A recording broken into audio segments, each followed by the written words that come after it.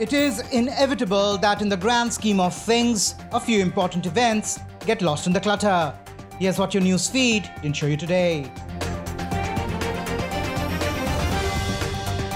In a first, patient beats HIV infection. Elite Controllers is the name given to the group of people who can control the spread of HIV virus. However, in a rare incident, a man has been able to cure himself of HIV without any outside help. Satya Dandekar, an HIV researcher at the University of California, says that these people have no symptoms of damage from the virus. First case of reinfection reported in US. Nevada man develops more serious COVID-19. According to a report, a 25-year-old man living in Reno, Nevada was tested positive for the virus in April after showing mild illness. The man was reinfected in May with more severe symptoms of COVID-19. This is the first reported case of reinfection in the US.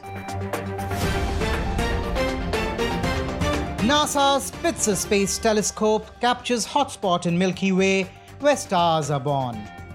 NASA's recently retired Spitzer Space Telescope has given a latest look at W51, a nebula discovered in 1958, which is located 17,000 light-years from Earth. The images from Spitzer have allowed scientists to understand how massive stars are formed in Milky Way. Government initiates plan for IITs to open campuses abroad. The central government wants top higher education institutes like the Indian Institute of Technology and others to set up campuses abroad.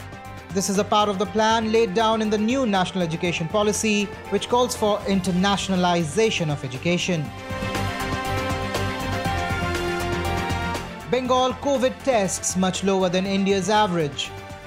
Lack of a robust infrastructure is the reason behind West Bengal's poor numbers at COVID tests, according to the experts. At 19,073 tests per million population, Bengal is lowest among its neighbor and much lower than India's average, which is at 27,000. To read more about these overlooked stories, download the Extra Insights app. Subscribe to our newsletter and follow us on all social media platforms for more curated content. We will be back with the next edition of Lost in the Clutter, presented by Extra Insights. See you tomorrow.